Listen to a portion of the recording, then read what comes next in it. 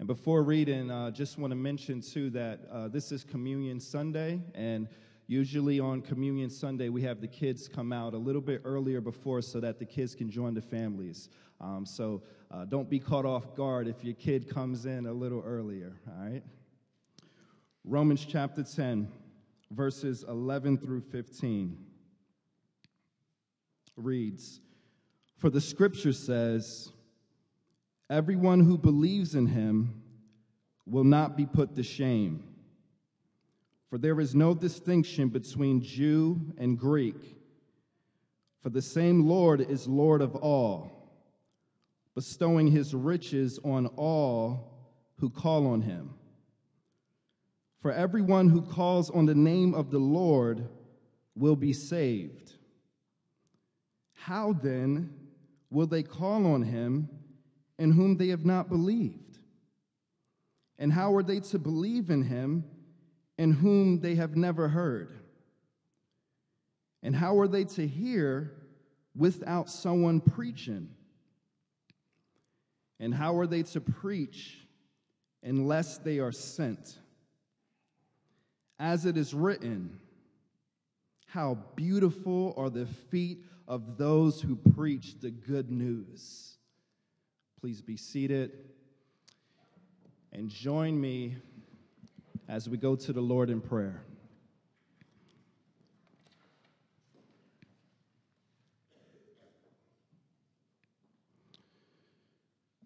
Heavenly Father,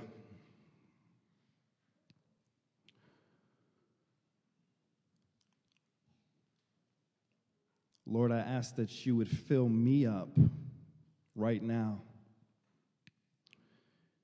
and that you would give me the grace to preach your word with clarity, with accuracy, with humility, with compassion, and with love, God. Would you help me? Lord, you must become greater, and I must become less. Oh, Father, exalt your Son today through your holy scriptures. I pray, oh God, that you would stir the hearts of your people to love you more, to love your gospel more, and to have a greater love of seeing your gospel proclaimed to the ends of the earth. Lord, we have confidence in knowing that the gospel is the power of God unto salvation for everyone who believes, to the Jew first, and the Greek, and the Muslim who turns and repents and trusts in you, and the Buddhist who turns from his sin and repents and trusts in you, and the drug addict, and the prostitute, all those who turn from their sin and trust in you and your Son, Jesus Christ, and what he has done, will be forgiven, washed, and made clean. Father, I pray this morning that if there's anyone here who doesn't know you this morning, that you would draw them by your Spirit,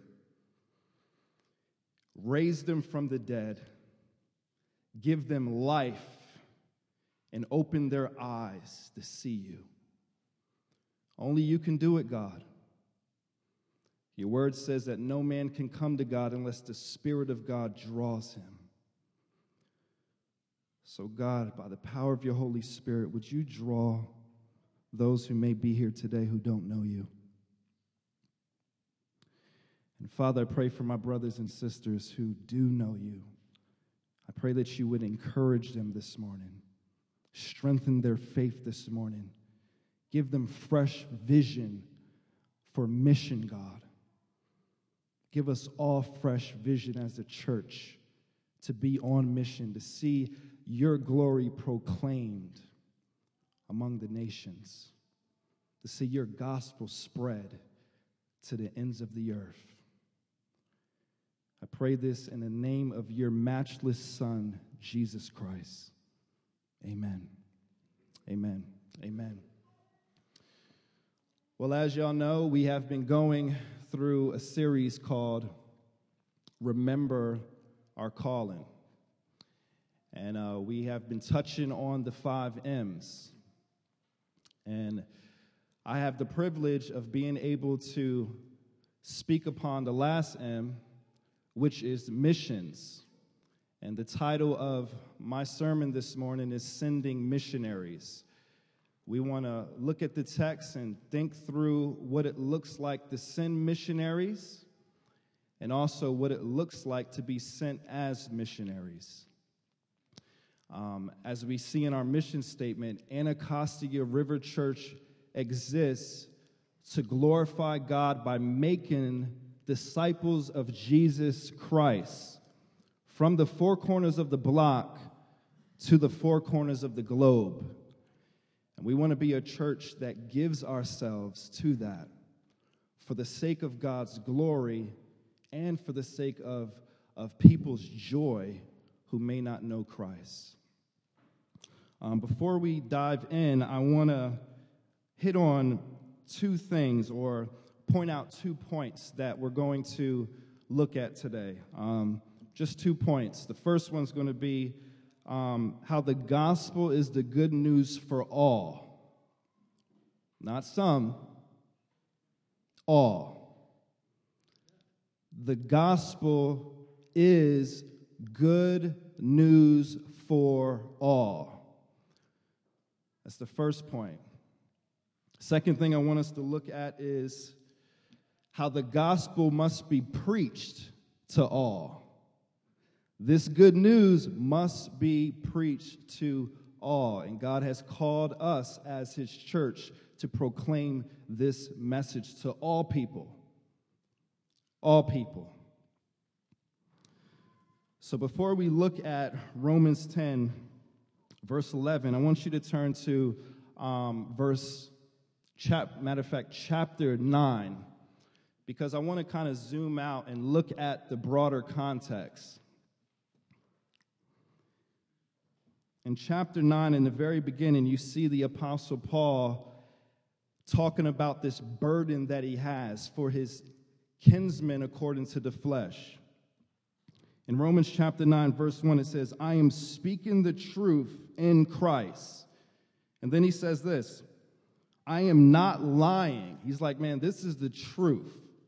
What I'm saying is the truth. I am not lying. My conscience bears me witness in the Holy Spirit.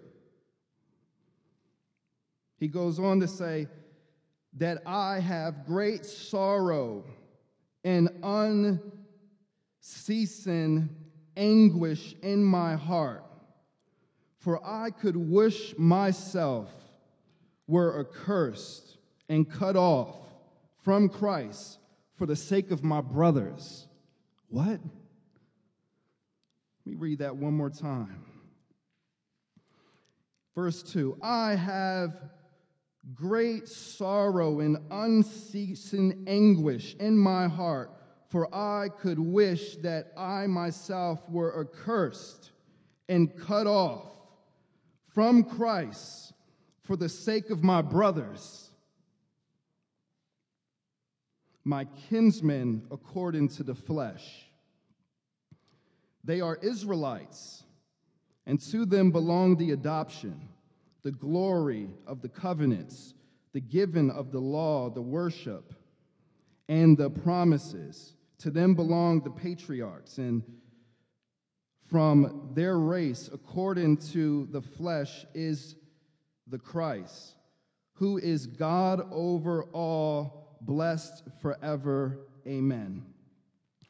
The reason why I wanted to read that is because when we look at verses 11 through 15, if we look at them in context, we see that Paul is talking about preaching the gospel and being sent to his kinsmen according to the flesh. He has a deep desire to see Israelites come to repentance and faith, but he's saying, how can they believe in whom they have never heard? And how can they hear without a preacher?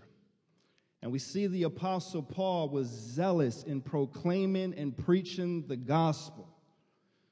I mean, you just look at his life. He gave his life for it. So much so that he was willing to put his life at risk. There was times where he was stoned and left for dead for preaching this message.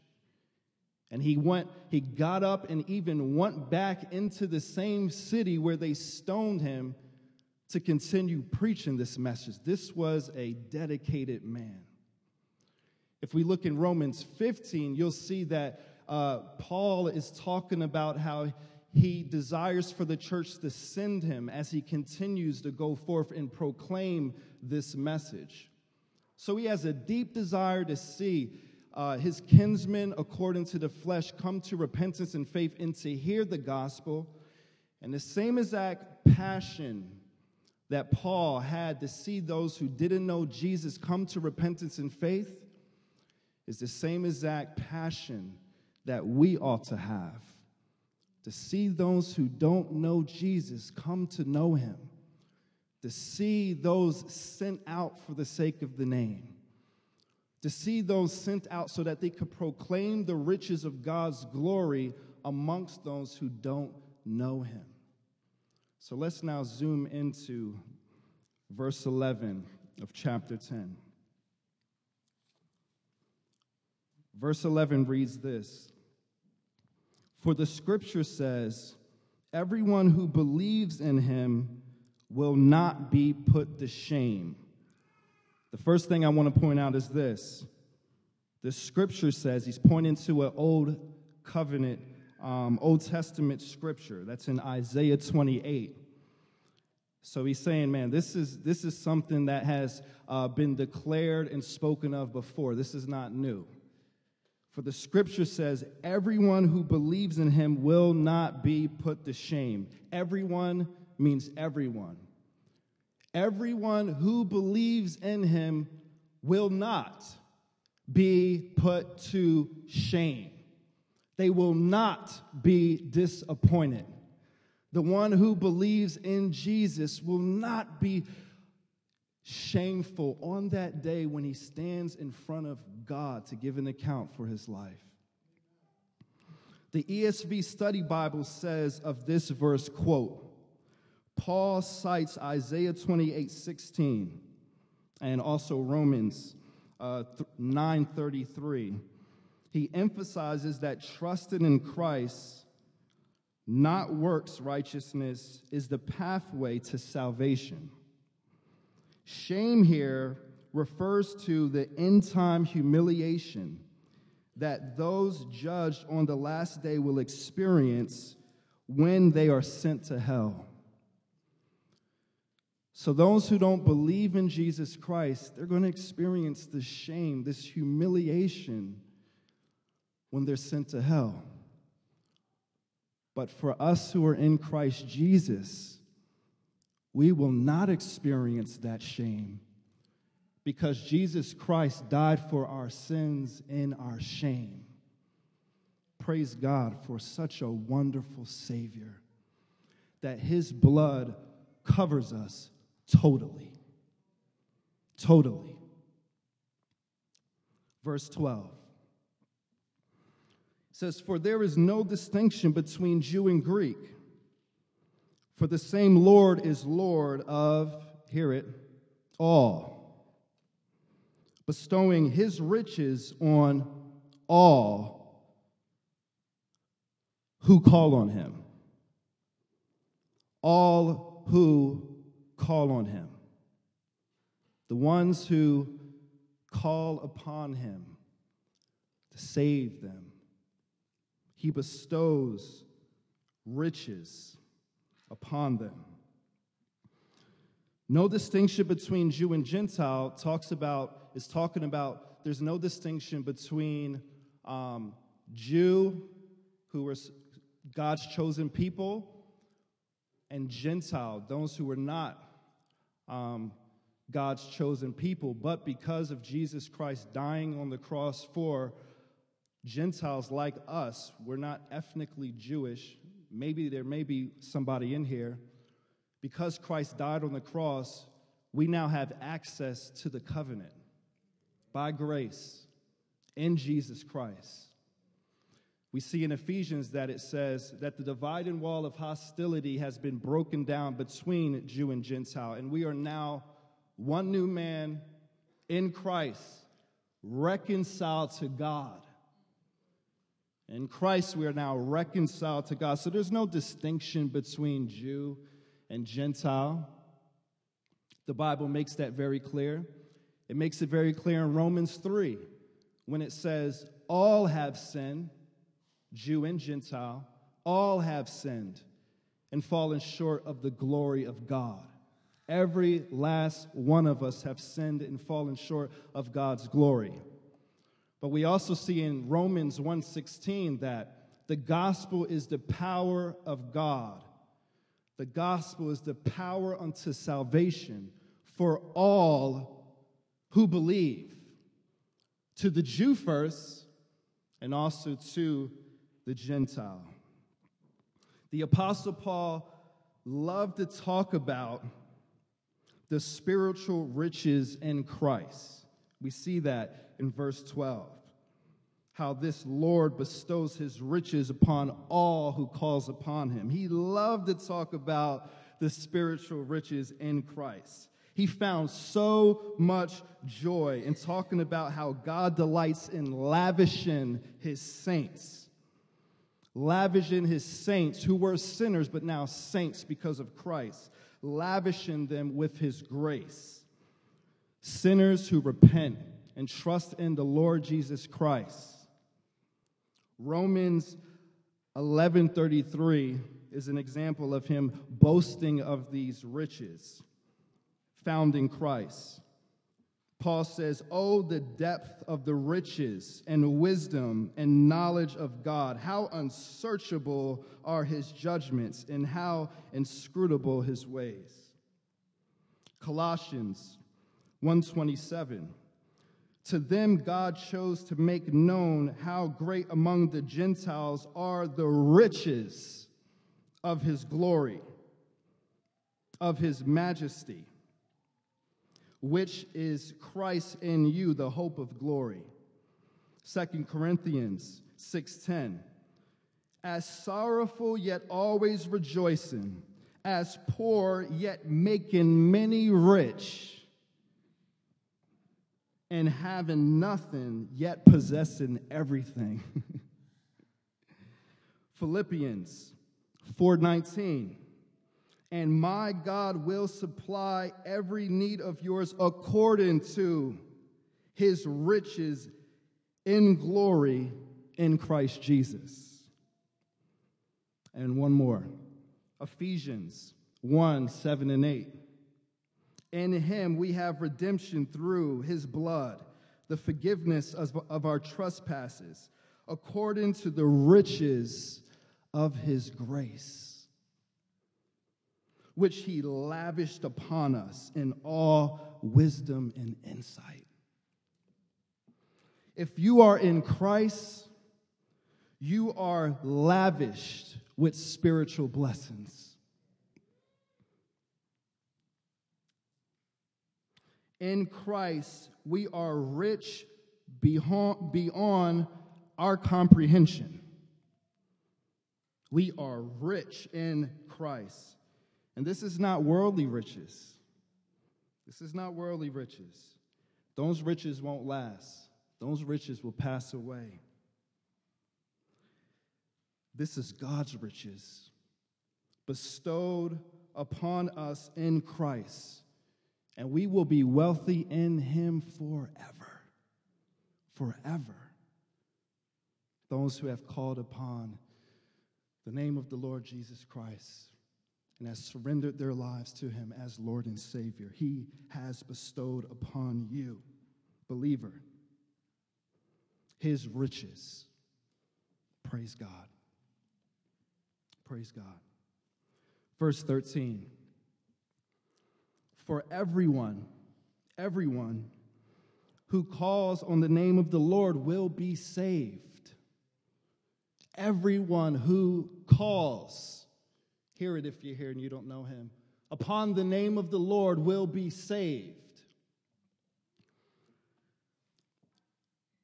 Again, there's no distinction whether it's Jew or Gentile, white, black, Muslim,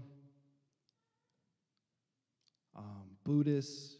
If you repent and trust in the Lord Jesus Christ for the forgiveness of your sins and surrender your life to him, the Bible makes it very clear, if you call upon him, you will be saved.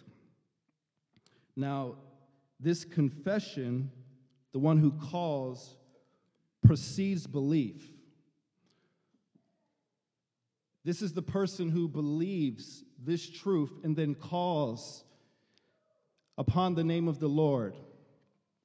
We see that if we just turn to verse 14, where it says, "How then will they call on him in whom they have not believed?" How will they call upon him in whom they have not believed? And this is where we see that the gospel must be preached to all.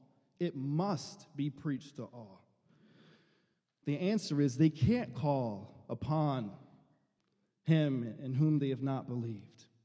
They can't do it. They need to hear about the message in order to believe. He then asks us another question. He says, "And how are they to believe in him of whom they have never heard?" How are they to believe in him of whom they have never heard? Answer, they can't believe in him if they never heard the message. I know there's a lot of people that would say, well, there's other ways that people can be saved even if they don't hear the message. That's not true. That is not true. There's only one way for sinners to be saved, and that's by hearing the gospel preached and by them responding in repentance and faith and surrendering their lives to Jesus. Even Muslims who have had dreams about Jesus, every story that I have heard, I have always heard that after that dream, there was somebody that came and shared the gospel with them. And after they heard the gospel, they responded in repentance and faith. This passage makes it very clear that they can't believe in him of whom they have never heard. That's why we must go. That's why Paul had such a burden to go and proclaim this message to those who didn't know Christ. And this is why we must have that burden as well.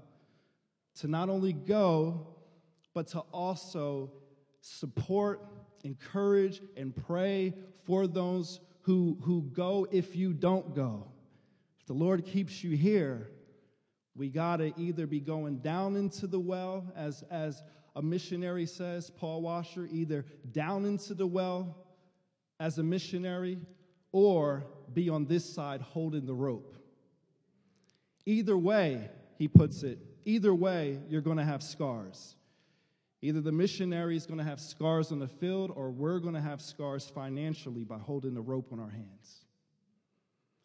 But we must do what God has called us to do, which is to go into all the world and make disciples. And as a unified church, we do this together. Amen? Amen. So he says, and how will they believe in him in whom they have never heard? And how are they to hear without someone preaching? Answer, they won't. They won't hear without someone preaching. They're not going to hear the message unless someone goes. They're not going to hear about Jesus Christ unless someone opens up their mouth and tells them. Whether it's through the Jesus film or radio or whatever, they have to hear the message of Christ in order to respond in repentance and faith. This is why missions is so necessary. This is why we must go. We must go. A couple of years ago, I had the privilege to go to India. And I went to India with a few of my friends and didn't know what to expect. But I was excited. We did a lot of different things, and I met a lot of men who were zealous for the Lord and laying down their lives for Jesus. And I really connected with these brothers, these indigenous missionaries in India. They grew up there, they lived there, and they're giving their lives to spread the gospel there. One day we drove far into a village. I kid you not, we drove at least 3 hours. And we went far into a village, and they told us that they had never been to this location before. This was their very first time. We got out the car and we started walking through this village, and there were mud huts. There was these homes that were built with mud, and the roofs had sticks with different things that they put on the roof in order to make a home. And I was shocked just to see the way that these people were living. And to be honest with you, a lot of them that I talked to were so happy. And I couldn't quite understand it. But the more and more we talked to them, I didn't speak to them, in their language. I spoke in English, and there was an indigenous missionary who translated for me in Telugu, which was their language. As I interacted with them through this missionary, I came to find out that a lot of the people that we talked to had never, ever heard the name of Jesus Christ once. I could not believe it. We had brought some Bibles that were translated in Telugu, and we started going around the village and meeting those people and giving them Bibles in Telugu and sharing the gospel with them. And there were people who I met who had never heard Jesus Christ or the gospel once. I could not believe it. I wept. I was broken. I couldn't understand how this could even be possible. But this is exactly what Romans 10 is talking about. How can they believe in whom they have never heard? And when I read this passage, it made so much sense to me that as a church, we have to give our lives to this mission. Whether it is us going or sending, we have to do whatever we can to see the gospel spread. These are people created in the image of God who will perish and spend the eternity in hell if they don't hear of the way for their sins to be forgiven. And one of the other things that struck me was when we shared the message, there were so many people that wanted to hear more about it. It wasn't like where I go and do a lot of evangelism here out on Southeast and get rejected and people may not want to hear it or they blow me off. These people genuinely wanted to listen. And I said to myself, how many places are there out there of people who want to know about a way for their sins to be forgiven, and they're trying to find that way in so many other means. They're trying to find that by worshiping this God or that God or this God, but they've never heard of the only true way for their sins to be forgiven.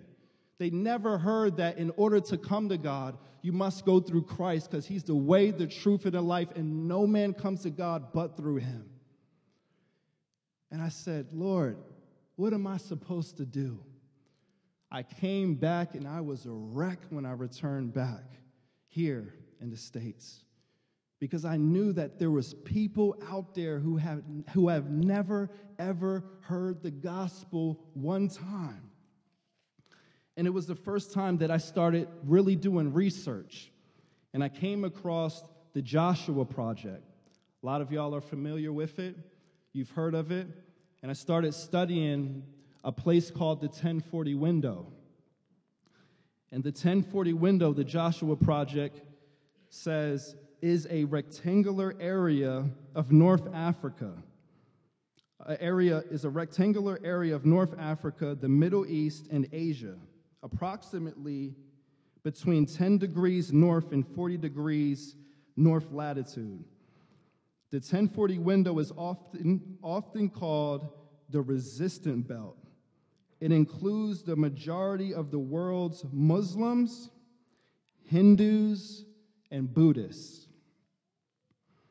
In another section, it read this: approximately 16,300 ethnic people groups are considered unreached. Less than 2% Christ followers and less than 5% profess in Christ. The latest estimate suggests that approximately 6,550 people groups are considered unreached. That means over 40% of the world's people groups have no indigenous community of believing Christians able to evangelize the rest of their people group. Over 42% of the world's population live in these over 6,550 people groups. Then in another section, it went on to read this: that 86% of all Hindus, Muslims, and Buddhists do not know a Christian. 86%? If that is true, that they don't know a Christian that can tell them the good news, there's a lot of people headed to destruction right now. The statistics went on to say this: only 10.4% of Muslims in Asia personally know a Christian, whereas 67.8% of Muslims in North America know a Christian. Only 13.3% of all Muslims worldwide personally know a Christian. Among Hindus and Buddhists worldwide, only 14.1% know a Christian. Asia is the most isolated continent, with only 13.3% of the more than 3.6 billion people claiming to know a Christian.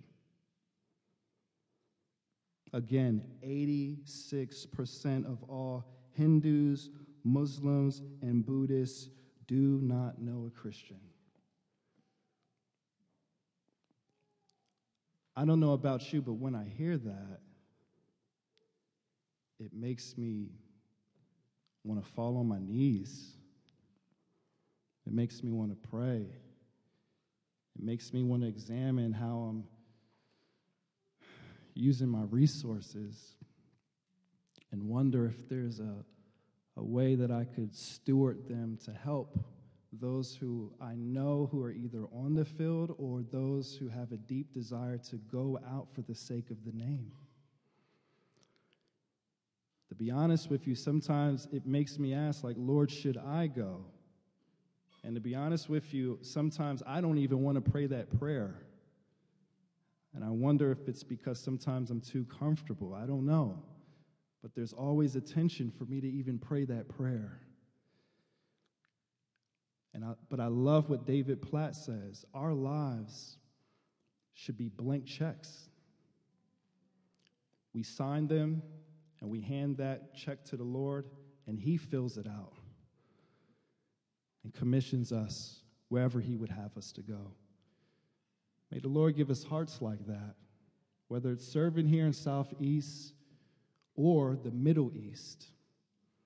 May we have surrendered hearts. Verse 15 goes on to say, and how are they to preach unless they are sent? That they can't preach in these places, whether it be Asia or Africa or the Middle East, unless they're sent. They need to be supported.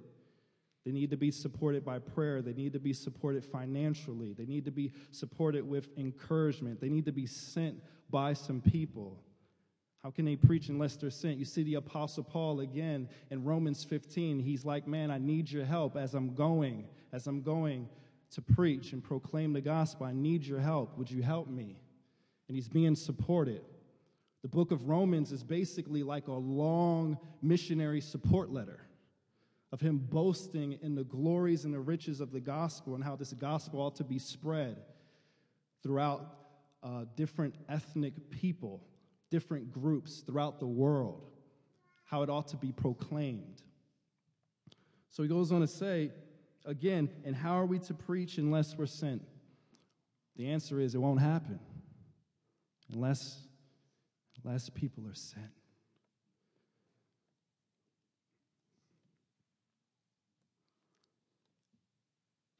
And then he says, as it is written, how beautiful are the feet of those who preach the good news. How beautiful are the feet of those who preach the good news. I've met men when I was there in India who didn't have beautiful feet according to natural standards. But in God's eyes, their feet was so beautiful because they preached the good news.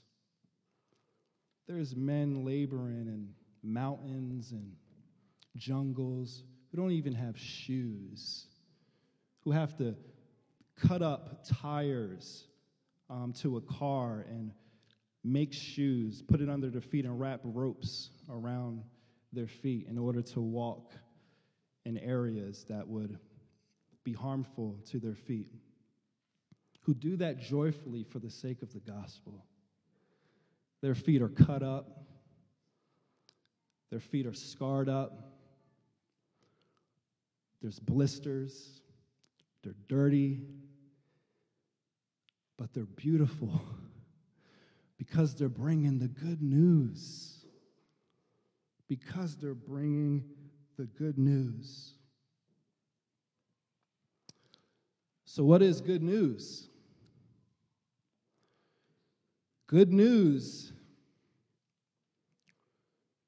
is that sinners could be made right with a holy and righteous God. That sinners who have broken all of God's commandments can be extended mercy and grace. That sinners who are on their way to destruction can be rescued because God demonstrated his love towards us, that while we were still sinners, he sent his son, Jesus Christ, to die for the ungodly. The good news is that sinful people can be made saints. Those who are radically depraved could be made righteous. Those who resist God could be made right in his eyes through Jesus Christ. That is good news. Hallelujah.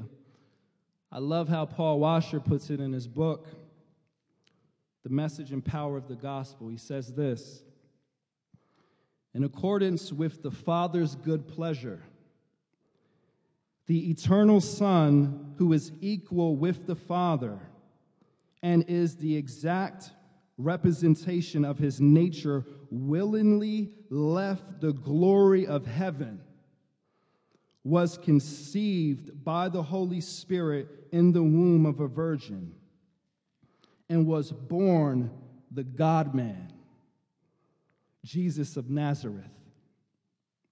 As a man, he walked on this earth in perfect obedience to the law of God. In the fullness of time, men rejected and crucified him. On the cross, he bore man's sin, suffered God's wrath, and died in man's place. On the third day, God raised him from the dead.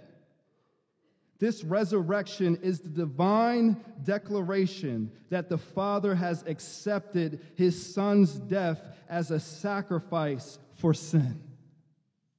Jesus paid the penalty for man's disobedience, satisfied the demands of justice, and appeased the wrath of God. Hallelujah. 40 days after the resurrection, the Son of God ascended into the heavens, sat down at the right hand of the Father, and was given glory, honor, and dominion over all.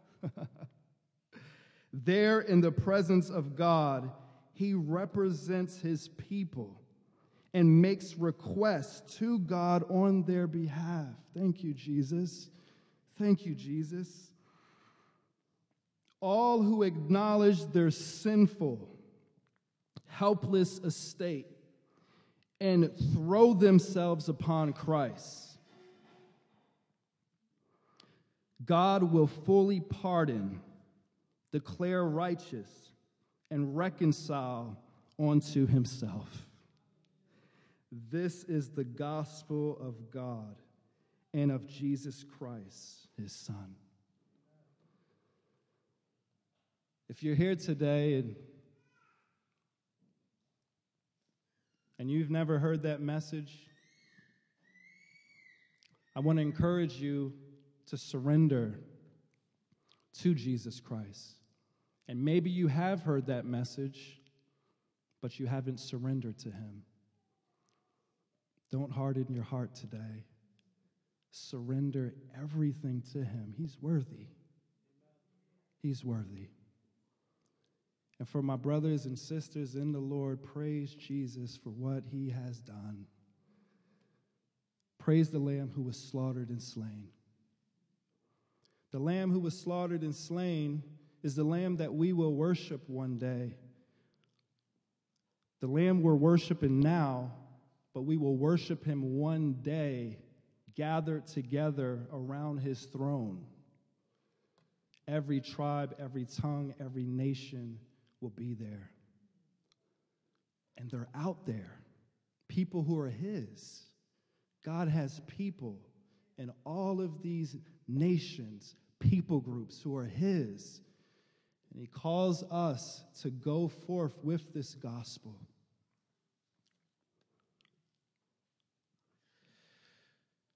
I did some research on Bill Gates this morning, just finding out his net worth.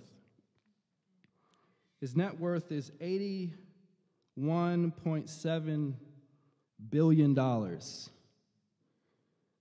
I was thinking, if Bill Gates came to chill with us in Anacostia, if he rolled up in here and sat down and decided to write some of you a check for $1 million, that would be good news. But if he kept the check and you never knew nothing about it, and he walked out, you never knew anything about it, it wouldn't be good news to you. Because you didn't receive it, you never heard anything about it. The gospel is infinitely more valuable than money, infinitely more valuable than cash. And it's good news, but for the people who are out there who have never heard it, it's not good news to them because they haven't heard it yet.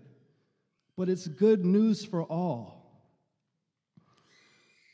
So as we're closing, there's a few things I want to say as application to think about. JoshuaProject.net is a place that I would say, look them up. Look at the website and just spend some time researching about the unreached people groups out there, the unengaged people, if you haven't already. It's a good place to start. Another resource that would be helpful is a book called Operation World. Operation World is this book where you can pray through different people groups every single day, and it points out statistics of how many people may know Christ, or how many people are unbelievers, or statistics of just the current location, and gives you specific ways that you can pray for them.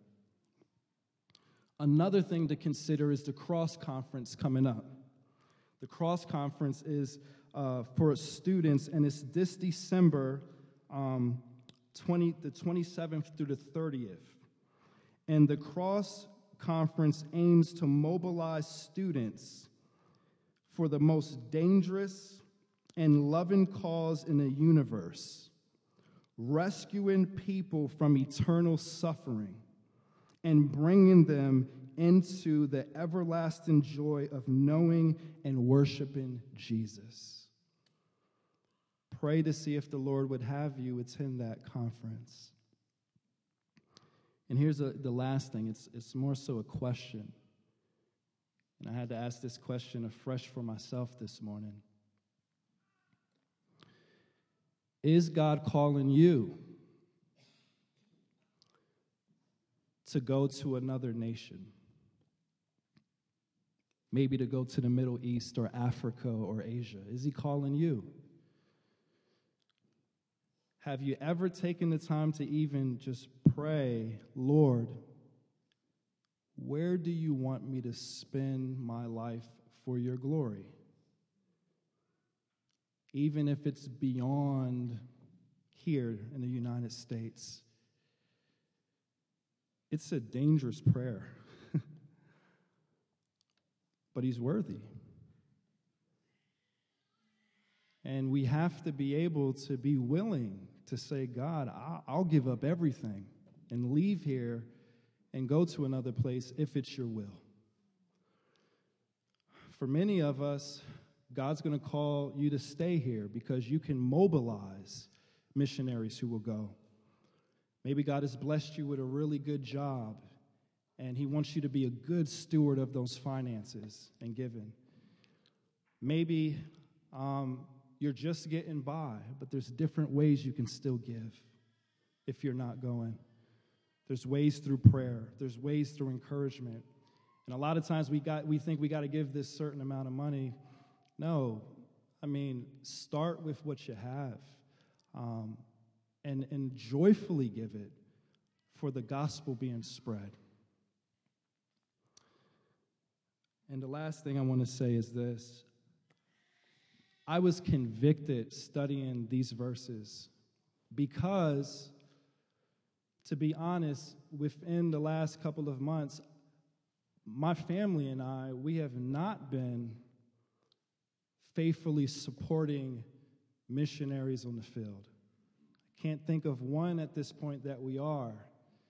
And that was so convicting for me because I think of India, I think of just other unreached people, and I'm like, man, Lord, how did I become so cold so quick to all the things that you stirred in my heart? It shows the necessity of us constantly hearing these things and hearing God's word and hearing about those who are plunging into eternity without a Christ. We need to stir one another on to love and good deeds, brothers and sisters. So Anacostia River Church exists to glorify God from the four corners of the block to the four corners of the globe. Let's pray together and seek how we can do this together, going and sending and praying that God's name would be proclaimed among the nations because, oh, how beautiful are the feet of those who bring the good news. Let's pray.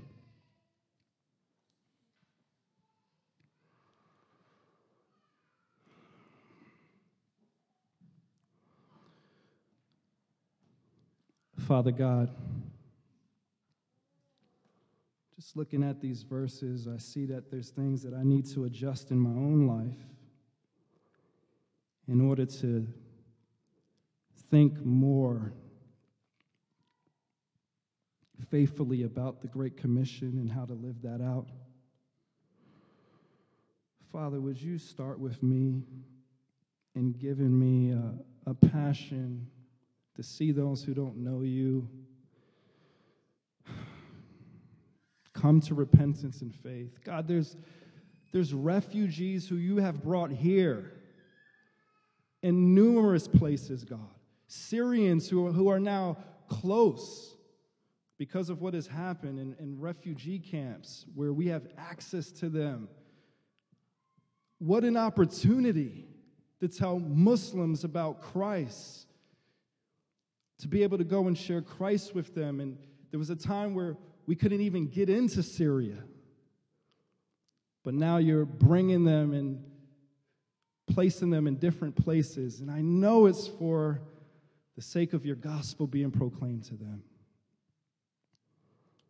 God, give us a fresh vision of what it looks like, God, to send missionaries and to possibly even go ourselves.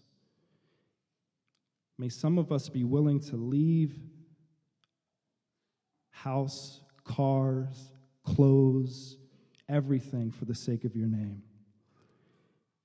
And would others of us just seek, Father, and how we could see that gospel spread, whether it's finances, prayer, mobilizing conferences, Pastor Matt does, in order to have over a couple thousand students stirred up for the Great Commission. Whatever it is, God, help us to be zealous and to have an unceasing anguish to see those who don't know you come to repentance and faith.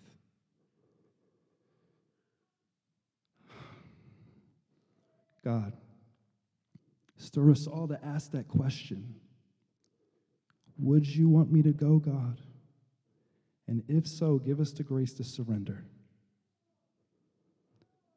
I pray this in Jesus' name. Amen. Amen. Amen. Well, brothers and sisters, we have the privilege of celebrating the Lord's Supper today. And if you would, turn with me to Luke chapter 22.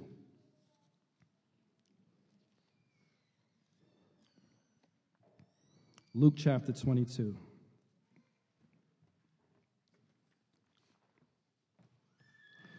Luke chapter 22, verses 14 through 20.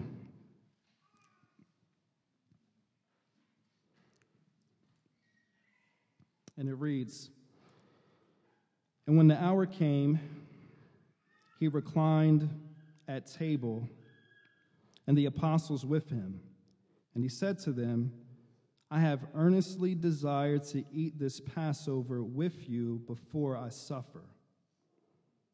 For I tell you, I will not eat it until it is fulfilled in the kingdom of God."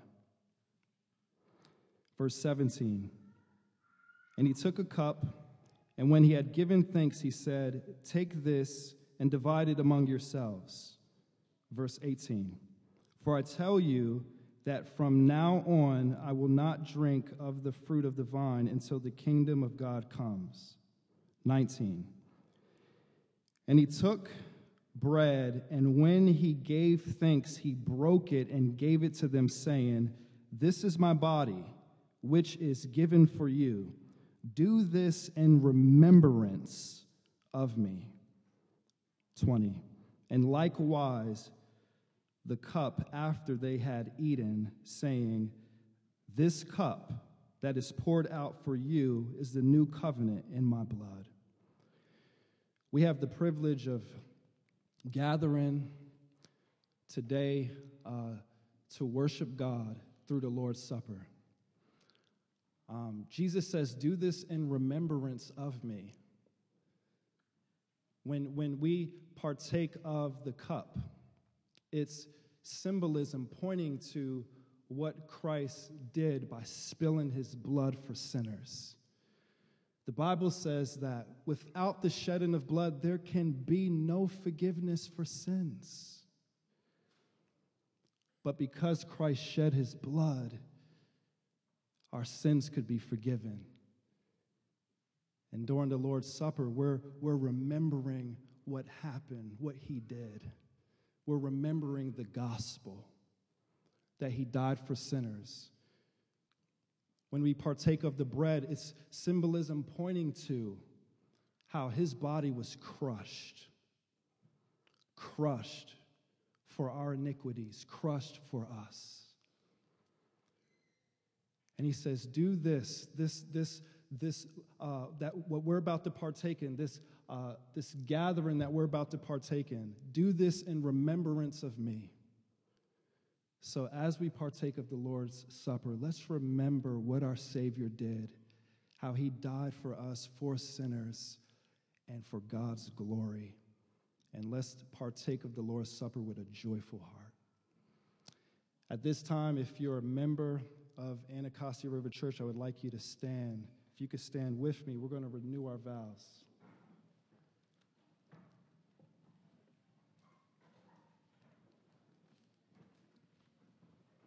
Just use this one.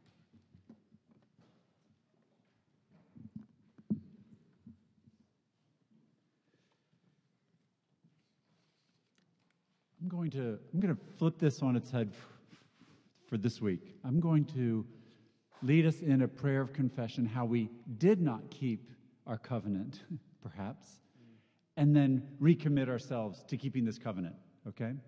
So bow your heads and pray with me, and let's go to the Lord and confess our sin. Father, in the past we have pledged to pray for unity and keep the bond of peace, and too often we failed at that. Forgive us, God. Father, we pledge that with humility and gentleness we would patiently bear with each other, and too often our words were ones of accusation and anger, mean-spirited, aimed to hurt and destroy. Oh God, forgive us of that. Father, we pledged not to neglect to gather together, not to neglect to pray for each other. Oh, we failed at that, God. Did we open our mouths on behalf of anybody this week, apart from ourselves?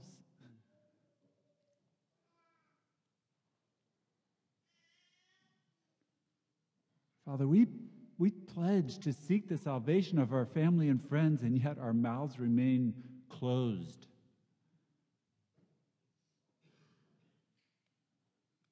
Forgive us of that. And Father, we pledge to live carefully in this world, and yet too many times we, instead of fleeing temptation, we tramped right through. We tasted and we looked and we engaged in things we ought not. We were anything but careful. Forgive us of this, we pray.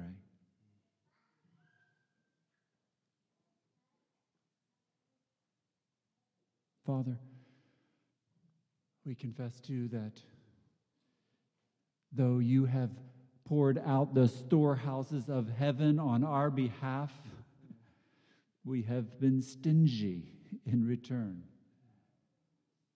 with our time and our money. Forgive us of this. Oh God, forgive us.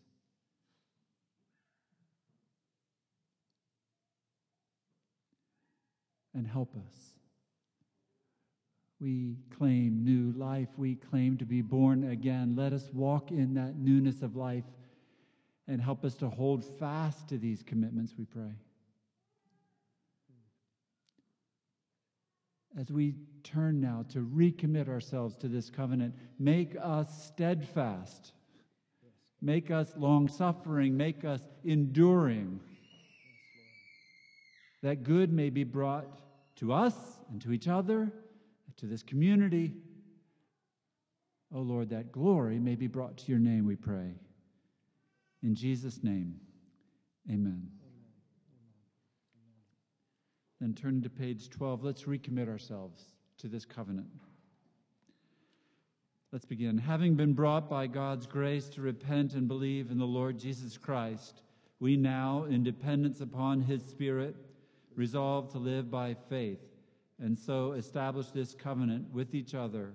By God's grace, we will submit to the authority of the Scriptures as the final word on all matters of life and doctrine. We will work and pray for the unity of the Spirit through the bond of peace. We will be devoted to one another in brotherly love. With humility and gentleness, we will patiently bear with each other, forgiving, encouraging, and building one another up, exercising watchfulness over each other, and admonishing one another when necessary. We will not neglect to gather together or to pray for ourselves and others.